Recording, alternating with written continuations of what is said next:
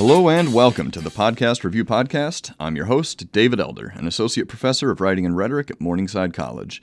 Every week, I review a different podcast for how it could be used in the college classroom. This week, I'm reviewing a podcast that is incredibly fun. I really thought, since it's the end of the semester, that I might just review a comedy podcast and leave it at that and just end with something fun. And I've kind of done that this week, except it turns out that this fun podcast happens to be quite academic as well. This week I reviewed The Allusionist. Here, I'll let you hear Helen Zaltzman say how you should pronounce that. This is The Allusionist. That's Allusionist with an A, not an I. I can't promise illusions. I can only promise little linguistic adventures for you, the listener. That's right, allusion, not illusion. It's the literary term allusion, referring to something, and Helen Zaltzman is an amazing host for this podcast. She's a comedian, and she also has a degree from Oxford, where she studied Old and Medieval English. And so she has a lot of history looking at the etymology of words.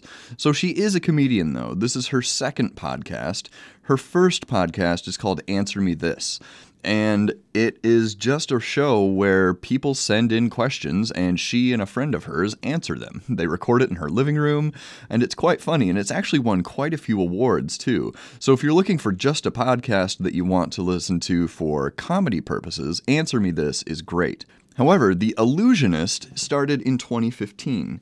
And it's part of the Radiotopia network, the same network that 99% Invisible is from that we reviewed last time. She started this in 2015. However, she started Answer Me This in 2007, so she has been podcasting for a long time. Podcasts didn't really start becoming a thing until about 2005, so she was an early adopter of the form. It's been really interesting to see how these things have grown, and she's taken her Answer Me This, which is kind of an ad hoc, they just answer questions, and turned it more into maybe something in the style that you would hear on an NPR podcast where there's interviews, there's lots of editing, and it's just a really interesting show about the history of words. I was first introduced to Helen Zaltzman actually through her brother, Andy Zaltzman, who is a stand-up comedian in Britain, and he hosted one of my favorite political podcasts called The Bugle with John Oliver before John Oliver kind of big-timed him and went off to work for HBO doing Last Week Tonight. The Bugle is back up and running, and the reason I remembered that Helen Zaltzman had a podcast is because she was a guest on The Bugle this week. So I remembered that she had a podcast, and it made me want to look into it more. Now, the Zaltzman family has a long history of being interested in words, as you will hear if you listen to the first episode of the podcast called Ban the Pun.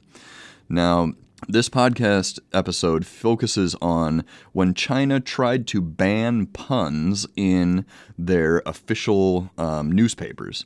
And this really set off alarms in the Zaltzman family because Helen and Andy Zaltzman's dad is a punner himself. He supposedly gave a 15-minute-long pun-filled toast at Helen's wedding. Now, her brother, Andy Zaltzman, is no stranger to puns either. On The Bugle, he will sometimes go on what he calls a pun run, and he will do sometimes 50 puns in a row based around a single theme. On this first episode of The Allusionist, Ban the Pun, you hear a little bit of it where he did 50 dog puns in the span of just a couple minutes. The anguish you can hear in the background belongs to his long-suffering co-bugler, John Oliver. Mastiff had to pinch herself. Yep. Yeah, okay. Concert for dogs, Lou, she said. I know you're avant-garde, but what's the point of that? But Lou Reed soon set her straight. He said, "Shh, now's a time and a place for complaining.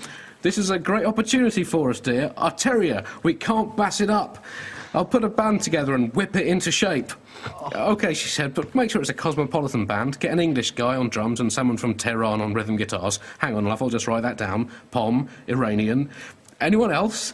Yep, for backing vocals, get the lead singer from the influential synth-pop band Kraftwerk, and maybe that famous American actress and occasional singer who starred in Moonlighting. OK, German, Shepherd. And on drums, hang on, interrupted Lou Reed, Dax and Duff. It goes on. So the Zaltzman family is no stranger to wordplay, and Helen is no exception to this. She loves words, she loves looking at why we use certain words, and she really enjoys looking at the ways that words have evolved over time. So if you've listened to this podcast before, you'll know that I listen to about 3 episodes of a podcast and then try to do my review. Well, last night while I was preparing for the podcast, I just couldn't stop listening, and I listened to about 6 or 7. So there's quite a bunch of different things that she has covered. The ones that I listened to were Ban the Pun, which I've talked about already. Another one that was called Detonating the C-Bomb, which is all about the supposedly most infuriating and vulgar word in the English language, which is the C-bomb. Sometimes she just said that the 2 words that most people don't like end in uck and unt. Sorry, Joel, not quite. So she went over the history of that word and why it is so much more infuriating to United States people who speak English than to the British folks. But how it also has different sort of gradations of nastiness depending on how you use the word.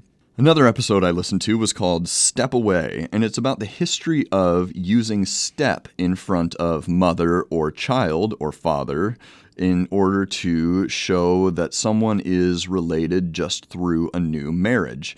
And that whole thing evolved over a long time based on a lot of different things. One of the interesting things about that, though, is that step is almost never used, like stepfather is almost never used in any old literature to denote an evil person, but stepmother is often used to denote an evil person. Think Cinderella.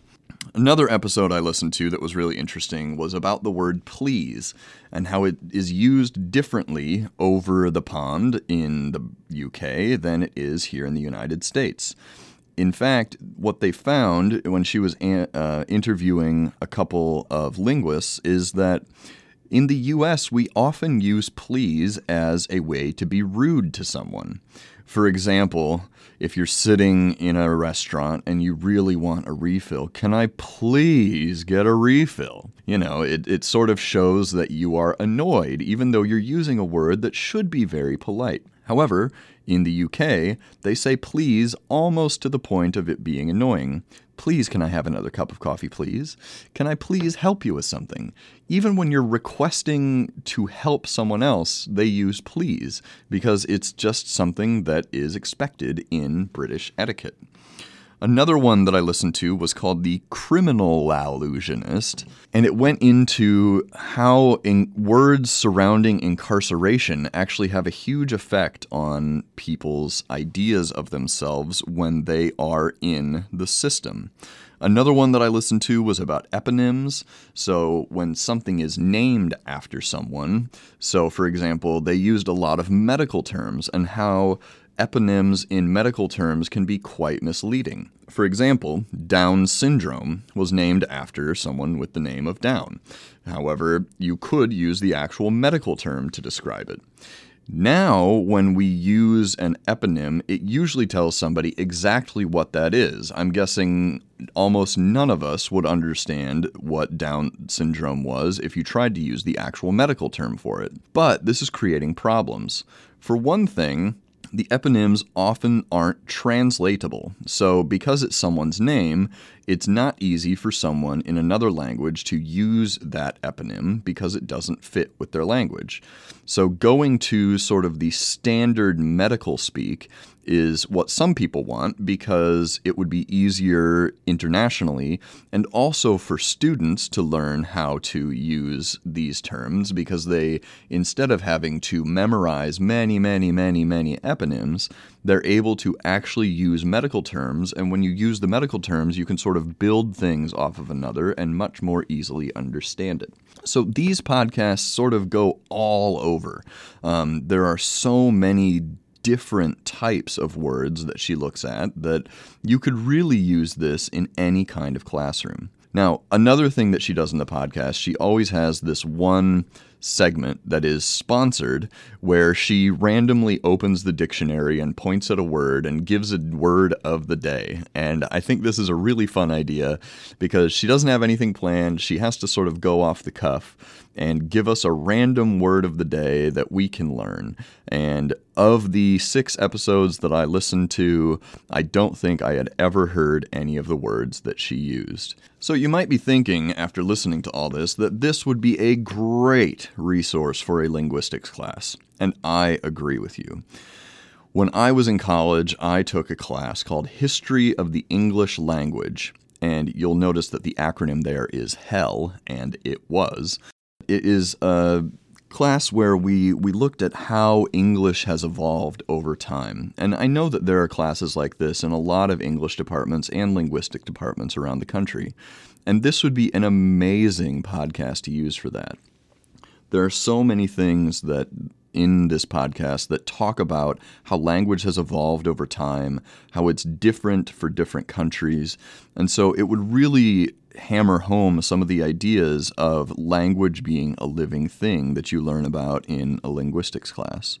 In my History of the English Language class, we all had to give a speech that gave the etymology of a word.